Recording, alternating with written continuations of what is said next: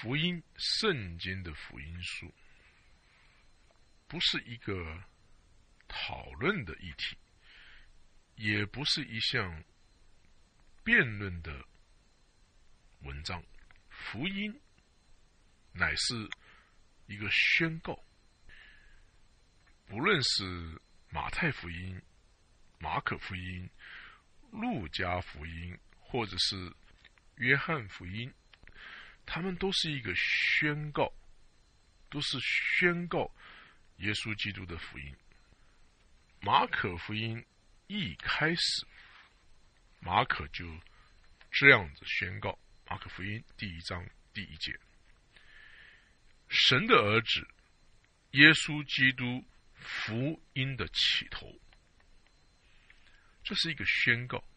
那么马可福音的作者本人呢，他做见证，他说这个是神的儿子耶稣基督的福音的起头。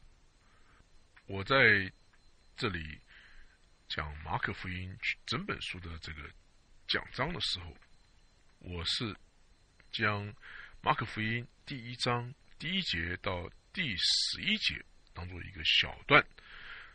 这个小段里面呢，它是描写这个神的仆人耶稣基督的身份是什么，怎么样来看他。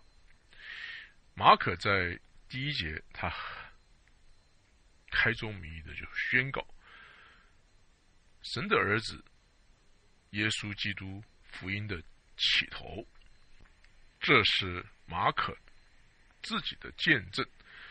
在第1章第2节第3节呢，就写到旧约中神的先知的见证。马可从旧约先知书中2个地方的记载，第一个是在马拉基书3章第1节和以赛亚书40章第3节。那这是在马可福音第1章第2节到第3节的记载的。我们来念第2节第3节。第2节，正如先知以赛亚书上记着说，看啊，我要差遣我的使者在你面前预备道路。第3节，在旷野有人声喊着说，预备主的道，修直他的路。我们来念马拉基书3章第1节。马拉基书3章第1节这样记载，万军之耶和华说，我要差遣我的使者在我前面预备道路，你们所寻求的主必忽然进入他的殿，立约的使者就是你们所仰慕的快要来到。我们来念以赛亚书第40章第3节到第5节。第3节，有人声喊着说，在旷野预备耶和华的路，在沙漠地修平我们的神的道。第4节，一切山洼都要填满，大小山冈都要削平，高高低低的要改为平坦，崎崎岖岖的必成为平原。第5节，耶和华的荣耀必然显现，凡有血气的必一同看见，因为这是耶和华亲口说的。所以在旧约的先知中，他们的见证，这一位弥赛亚要来的时候，有一位使者在他之前而来，也就是在旷野有人声喊着说。那么这个使者呢，就是施洗约翰。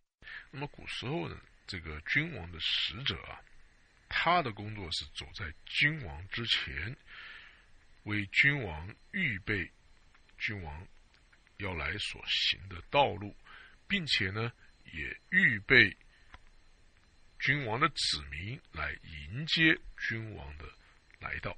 那么这里呢，施洗约翰就是担任这个工作，他是旧约先知所见证的那一位神的使者。那么耶稣基督呢，就是我们刚才所念的马拉基书和以赛亚书中所说，这个耶和华要来到这个他的圣殿之中，要来到这个世上的这个见证。马可福音在第1章第4节到第8节就写到这个施洗约翰，有关于施洗约翰为耶稣基督所做的见证。所以第1节是马可自己宣称他所亲身知道，从彼得那边所知道、所听来、所看到，还有他家族那边所告诉他的耶稣基督的福音的一个宣告。第2节到第3节，他就是说这个见证呢，在旧约的先知也是这样见证的。到了第4节到第8节呢，他就记载施洗约翰怎么样见证耶稣。第1章第4节，照这话，约翰来了，在旷野施洗，传悔改的洗礼，使罪得赦。第5节，犹太全地和耶路撒冷的人都出去到约翰那里，承认他们的罪，在约旦河里受他的洗。第6节，约翰穿骆驼毛的衣服，腰束皮带，吃的是蝗虫野蜜。第7节，他传道说，有一位在我以后来的，能力比我更大，我就是弯腰给他解鞋带也是不配的。第8节，我是用水给你们施洗，他却要用圣灵给你们施洗。在以色列民族旧约和新约之间有400年之久，神没有新的启示。自从旧约时代以色列人被掳到巴比伦之后，后来他们又回到他们原来居住的巴勒斯坦地，重建圣殿和圣城，直到马拉基书，就是旧约最后一本书。那么在马拉基书到耶稣基督来之间呢，有400多年，神没有启示，没有话语给他们，没有借着先知跟他们说话。我们来念马拉基书第4章的最后2节，第4章第5节和第6节。马拉基书第4章第5节，看哪，耶和华大而可畏之日未到以前，我必差遣先知以利亚到你们那里去。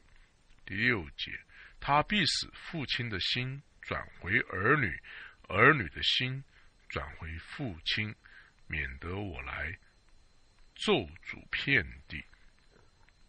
而约翰呢，施洗约翰正是有以利亚的心智，所以耶和华再来之前，要先差以赛亚来。这件事情呢，这个文士知道，我们在马太福音17章第10节到第13节这样记载。马太福音第17章第10节，门徒问耶稣说，文士为什么说以利亚必须先来？耶稣回答说，以利亚固然先来，并要复兴万事，只是我告诉你们，以利亚已经来了，人却不认识他，竟任意待他，人子也要这样受他们的害。第13节，门徒这才明白耶稣所说的是指着施洗的约翰。我在马可福音的介绍里面提到，马可福音它是为了着重在描写耶稣是神的仆人这件事情。那么约翰他在这里他见证说，有一位在我以后来的能力比我更大，我就是弯腰给他解鞋带也是不配的。他在这里说耶稣是一个有能力的仆人，不但有能力，是大有能力。跟约翰自己比起来，他说我就是弯腰给他解鞋带也是不配的。怎么说？第8节，约翰说，我是给你们施洗，用水来给你们施洗，但是这位大能的仆人，神的大能的仆人，他却要用圣灵给你们施洗。这是施洗约翰对基督耶稣的见证。在马可福音第1章第9节到第11节，马可就记载天父和圣灵给耶稣基督所做的见证。我们来念第9节到第11节。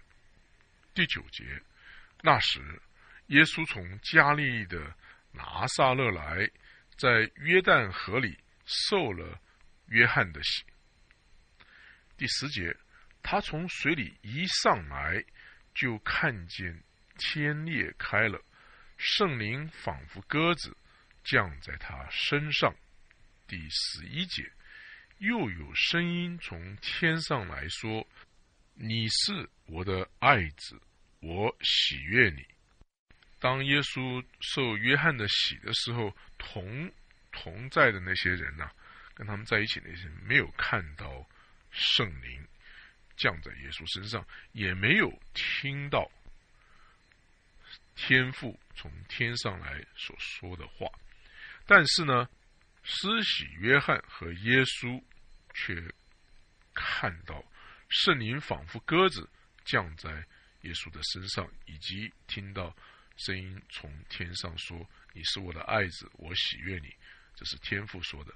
施洗约翰和耶稣看到而且听到，这是记载在约翰福音第1章29节到34节。我们念一下。约翰福音第1章29节，次日，约翰看见耶稣来到他那里，就说，看哪，神的羔羊，除去世人罪孽的。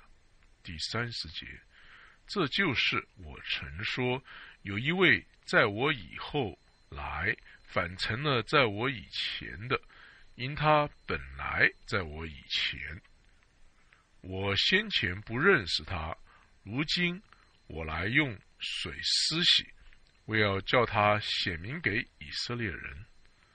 第32节，约翰又作见证说，我看见圣灵仿佛鸽子从天降下，住在他身上。第33节，我先前不认识他，只是那差我来用水施洗的对我说，你看见圣灵降下来住在谁的身上，谁就是用圣灵施洗的。34节，我看见了，就证明这是神的儿子。在马可福音第1章第11节所记载，又有声音从天上来说，你是我的爱子，我喜悦你。这个爱子这个字英文叫 beloved son。 那么 beloved 它不但是表达一种天父对圣子耶稣的那种爱的情感，那种亲密的关系，它在原文上也表达一种另外一个意思，他就说这是我唯一的爱子，有这个唯一的这个意思在里面，独生爱子的这个意思在里面。所以马可福音它并不是写一个任何的一个普通的一个犹太人的一个仆人一个犹太仆人。他所说的这个仆人呢，他是上帝的儿子，这个身份在马可福音里面也是常常的出现。那么这个上帝的儿子到了世上来，从天堂到了世上来，最后为我们世人的罪钉在十字架上。在马可福音第1章第1节、第11节、3章11节、5章7节、9章7节、12章1到11节、13章32节、14章61到62节和15章的39节都提到耶稣基督是上帝的儿子这件事情。我们来念一念。第1章第1节，神的儿子耶稣基督福音的起头。第1章第11节，又有声音从天上来说，你是我的爱子，我喜悦你。第3章第11节，污鬼无论何时看到他，就俯伏在他面前喊着说，你是神的儿子。第5章第7节，大声呼叫说，至高神的儿子耶稣，我与你有什么相干？我指着神恳求你，不要叫我受苦。第9章第7节，有一朵云彩来遮盖他们，也有声音从云彩里出来说，这是我的爱子，你们要听他。12章第1节到11节的比喻这样记载，耶稣就用比喻对他们说，有人栽了一个葡萄园，周围圈上篱笆，挖了一个压酒池，盖了一座楼，租给园户，就往外国去了。第2节，到了时候，打发一个仆人到园户那里，要从园户收葡萄园的果子。第3节，园户拿住他，打了他，叫他空手回去。再打发一个仆人到他们那里，他们打伤了他的头，并且凌辱他。又打发一个仆人去，他们就杀了他。后又打发好些仆人去，有的被他们打了，有的被他们杀了。园主还有一位，就是他的爱子。末后又打发他去，意思说，他们必尊敬我的儿子。不料那些园户彼此说，这是承受产业的，来吧，我们杀他，产业就归我们了。于是拿住他，杀了他，把他丢在园外。第9节，这样葡萄园的主人要怎样办呢？他要来除灭那些园户，将葡萄园转给别人。经上写着说，匠人所砌的石头，已做了房角的头块石头。这是主所做的，在我们眼中看为稀奇。这经你们没有念过吗？所以施洗约翰所说的那个大能者，大能的仆人是神的儿子，他有神的那种大能，他可不是一般的犹太人的那种仆人。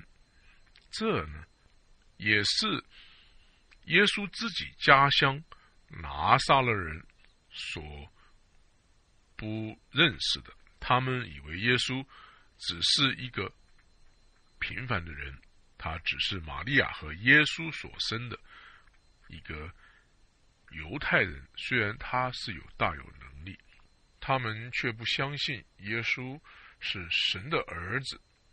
那么法利赛人、文士还有不信耶稣基督的这些祭司长啊、百姓啊，他们都不晓得这位大能者有神的能力的是神的儿子，他们都不相信，因此他们就不相信耶稣。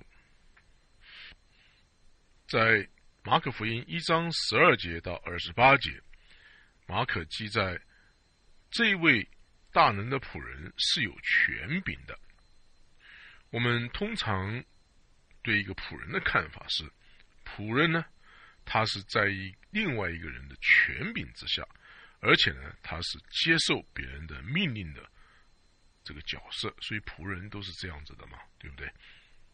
但是呢，神的仆人呢却不一样，耶稣基督他是上帝的儿子，他是神的仆人，他自己就有权柄，而且呢他还发号命令，甚至于呢发号命令对邪灵都发号他的命令，连这些邪灵都要听他的命令。这个12节到28节呢，马可呢记载了3个事情来启示耶稣的权柄，是这一位神的仆人的权柄。第一次是记载在马可福音第1章12节到第13节，我们将它经文念一遍。12节，圣灵就把耶稣吹到旷野里去。13节，他在旷野40天受撒旦的试探，并与野兽同在一处，且有天使来伺候他。12节、13节记载耶稣受到试探。12节中说，圣灵就把耶稣吹到旷野里去。这个吹到呢，是一个非常强烈的字，它同样用在耶稣将邪灵从人身上赶出去，是同样一个字。那么这里并不是说耶稣是被动而不愿意去，那么马可用这个字说圣灵就把耶稣吹到旷野里去，是表现出这个经验、这个经历的强烈性。那么耶稣在旷野受40天受撒旦的试探，在这里我们看到耶稣有权柄胜过撒旦的试探。这个亚当在伊甸园里受撒旦的试探却失败了，但是第二个亚当耶稣基督却胜过了撒旦的试探。在这里也记载，当耶稣基督受撒旦的试探的时候，有野兽与他同在一处。这是一个和谐公义的情况。那么这个情况呢，在千禧年的时候会再度的出现。耶稣胜过了撒旦的试探之后，他就可以在以色列民中在世上呼召人来跟随他，因为他是得胜撒旦的。耶稣 Jesus 这个字的希腊文的写法是Josiah，约书亚。我们可以看到旧约时代呢，约书亚带领呢在旷野流浪40年的以色列民进入迦南美地，承受那地为产业。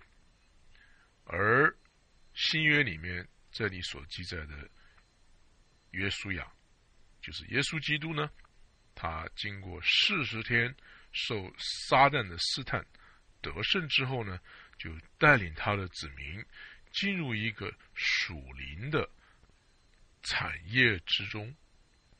在马可福音第1章11节到22节，马可就举出了第二个事件来说明耶稣基督是一位有权柄的神的仆人。这一位大能的仆人，他传讲道理的时候是有权柄的。我们现在把经文念一遍，第14节。约翰下监以后，耶稣来到加利利，宣传神的福音。15节说，日期满了，神的国近了，你们当悔改，信福音。第16节，耶稣顺着加利利的海边走，看见西门和西门的弟兄安德烈在海里撒网，他们本是打鱼的。耶稣对他们说，来跟从我，我要叫你们得人如得鱼一样。他们就立刻舍了网，跟从了他。19节，耶稣稍往前走，又看见西庇太的儿子雅各和雅各的兄弟约翰在船上捕网。耶稣随即招呼他们，他们就把父亲西庇太和雇工留在船上，都从耶稣去了。第21节，到了迦百农，耶稣就在安息日进了会堂教训人。众人很稀奇他的教训，因为他教训他们正像有权柄的人，不像文士。好的，22节我们念完了。这里呢，并不是记载耶稣开始传福音的那段时间，因为在约翰福音第1章35节到4章4节那一段经文呢，才是记载耶稣传福音的开始。那么这里马可记载为什么耶稣要离开犹太地而到加利利去呢？那是因为这个施洗约翰被捉起来下到监狱里去了。那么耶稣呢，他就离开犹太往加利利去。那么在约翰福音那个记载耶稣遇到那个撒玛利亚妇人，在井边遇到撒玛利亚妇人，就是在这个路上所发生的事。那么耶稣基督他传扬的福音呢，宣传神的福音。那么为什么叫神的福音呢？因为这个是从神而来的福音，而且相信耶稣基督的人呢，就被耶稣带到神那里去了。在别的地方，比方马太福音记载这个福音是神国的福音。为什么呢？因为当我们相信主耶稣的时候，他会将你带到神的国度里面去。另外的地方记载这个是耶稣基督的福音，因为呢这个福音呢是当我们听到相信耶稣基督的生死和复活这一些好的消息呢，我们就才能够得救，所以称为耶稣基督的福音。保罗呢在使徒行传20章24节这样说，神恩惠的福音。因为呢这个福音呢，救恩呢，除了神的恩典之外呢，没有人能够得到，所以它也称为是神恩惠的福音。这是在使徒行传20章24节保罗这样说，我念一遍。24节，我却不以性命为念，也不看为宝贵，只要行完我的路程，成就我从主耶稣所领受的职事，证明神恩惠的福音。在马可福音第1章15节说日期满了，神的国近了，你们当悔改，信福音。这个里面所说的这个悔改这个字它不只是一个思想上的一个改变的情况在非常痛苦或者是忏悔的情况之下，思想上、心智上有一个改变。它指的是一个完全的这个觉知意识上的一个改变。改变什么呢？改变行为，改变人生的方向，改变人生的这个目标的这个改变。这里说你们当悔改，信福音。所以悔改本身并不能使人得救，要相信福音，相信耶稣基督，才能使人得救。悔改而没有相信呢，只会变成这个懊恼、懊悔。而这种悔痛呢、懊恼呢、懊悔呢，只能毁灭一个人，它只能给人心里面造成了很多的罪疚感，并不能拯救人。拯救人是要使人要悔改，而且要相信，要有信心，对耶稣的信心要是从悔改而改变，相信耶稣，才能够得救。我们在16节和20节，我们看到，因为耶稣他传讲神的福音，他的传讲是有权柄的，所以呢，他有权柄使人从他日常生活的这个所从事的事情职业之中呢，出来改变他们成为跟随他的门徒，因为他的宣讲是有权柄的。在这里我们看到耶稣呼召了4个打鱼的人跟随他，做他的门徒。这4个人就是西门、安德烈、雅各和约翰。这4个人呢，在约翰福音第1章35节到49节就记载了，耶稣已经见过他们，已经呼召他们，要他们相信耶稣。那么在马可福音第1章16节到20节，这一次耶稣的呼召并不是呼召他们相信他得救，而是呼召他们来跟随他，呼召他们来做耶稣的门徒，来向耶稣学习。所以这一次耶稣对他们的呼召跟在约翰福音第1章35节到49节的那个呼召是不一样的。这一次呼召是呼召他们来做耶稣的门徒，跟耶稣学习。第17节记载说，耶稣对他们说，来跟从我，我要叫你们得人如得鱼一样。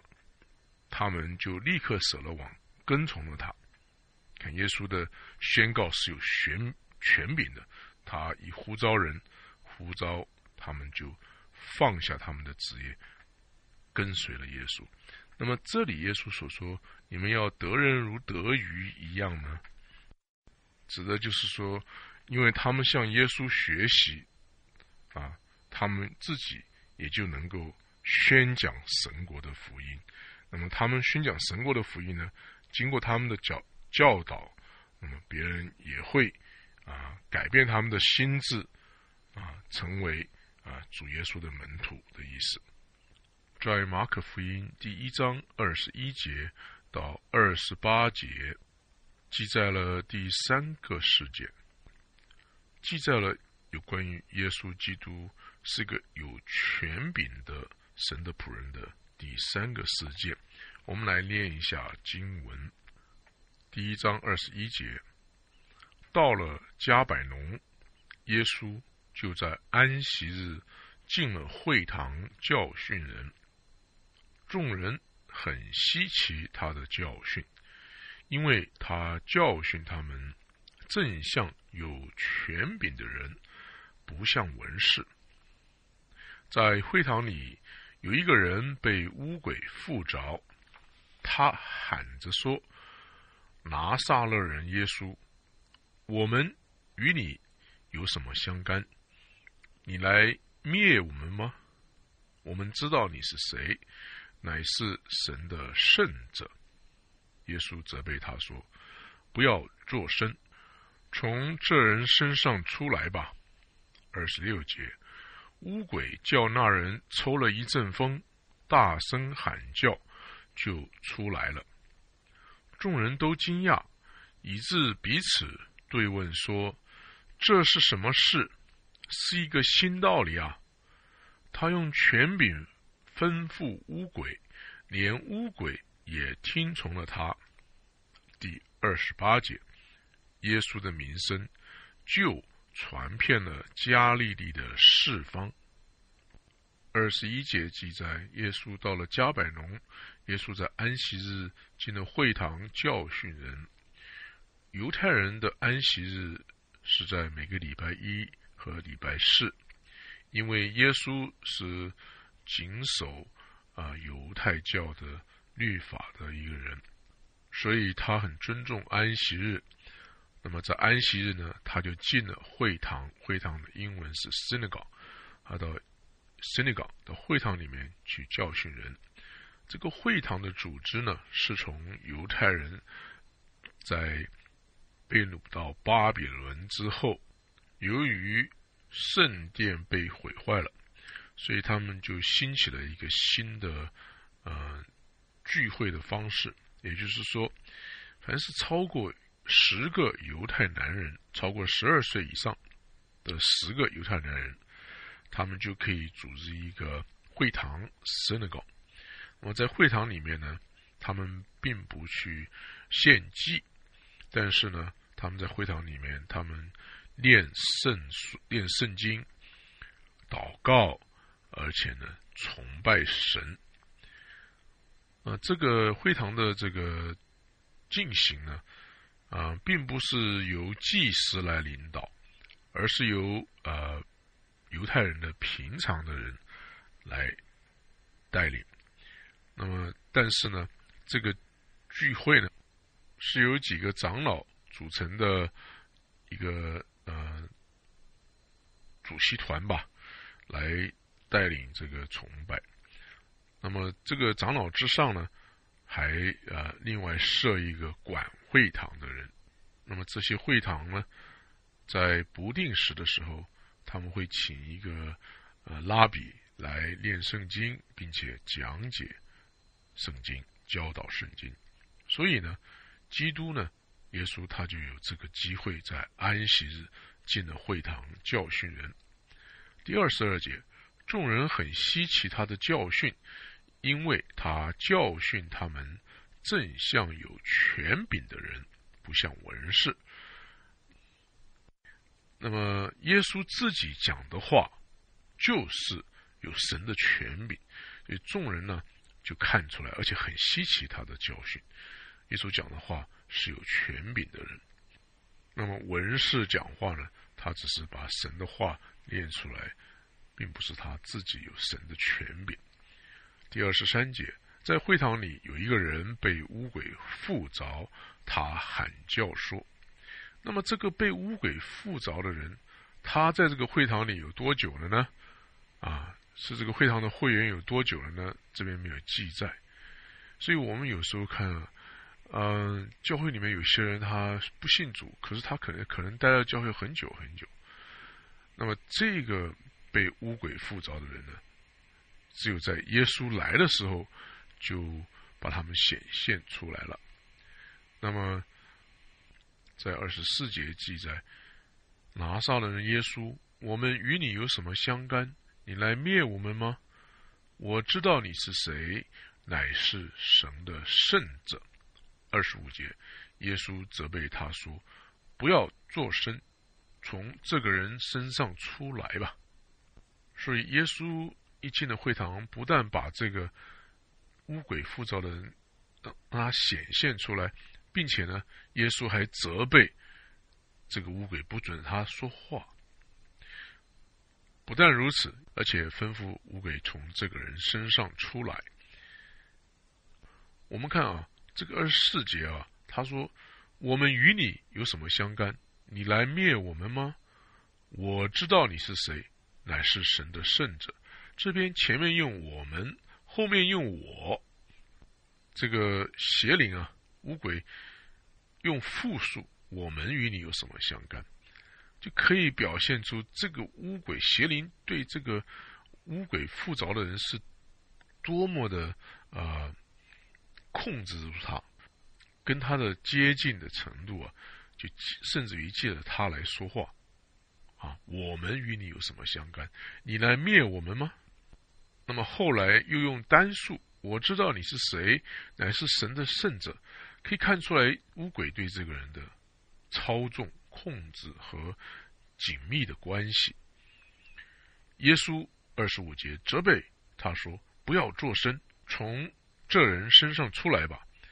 耶稣并不需要邪灵呢，也不愿意不要邪灵来帮助他传扬神的国、神的福音，也不需要他的敌人来告诉别人他是谁。污鬼显然知道耶稣基督是谁，他在这边说拿撒勒人耶稣，他知道耶稣的人性。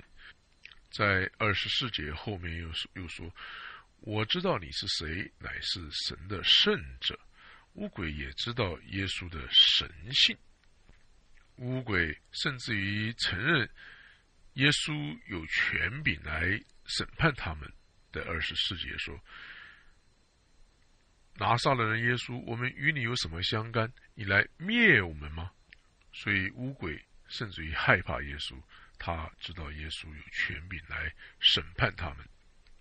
今天呢，在教会里面也有一些人，他是被鬼附着的，他们呢也参加宗教的聚会，并且呢他们能够知道耶稣是谁，并且呢害怕将来的审判，但是他们不相信耶稣，而终究呢要失丧灵魂，下到地狱。在25节所记载，耶稣责备他说不要作声。这个不要作声呢，它这个字面上的意思就是说安静。这个字呢同样是用在马可福音4章39节命令风浪静止之时所用的是同一个字。在会堂里的人很稀奇耶稣的教训，因为他们看到一个新的教训，一个新的能力在耶稣基督身上发出来。我们在27节看到，众人都惊讶，以致彼此对问说，这是什么事？什么新道理啊？他用权柄吩咐污鬼，连污鬼也听从了他。28节，耶稣的名声就传遍了加利利的四方。我们在马可福音第1章21节到28节可以看到，马可写到这位神的仆人耶稣说话有权柄，不像是文士的讲解，并且他也有权柄胜过邪灵。谢谢你的收听，我们在后面会继续的讲解马可福音。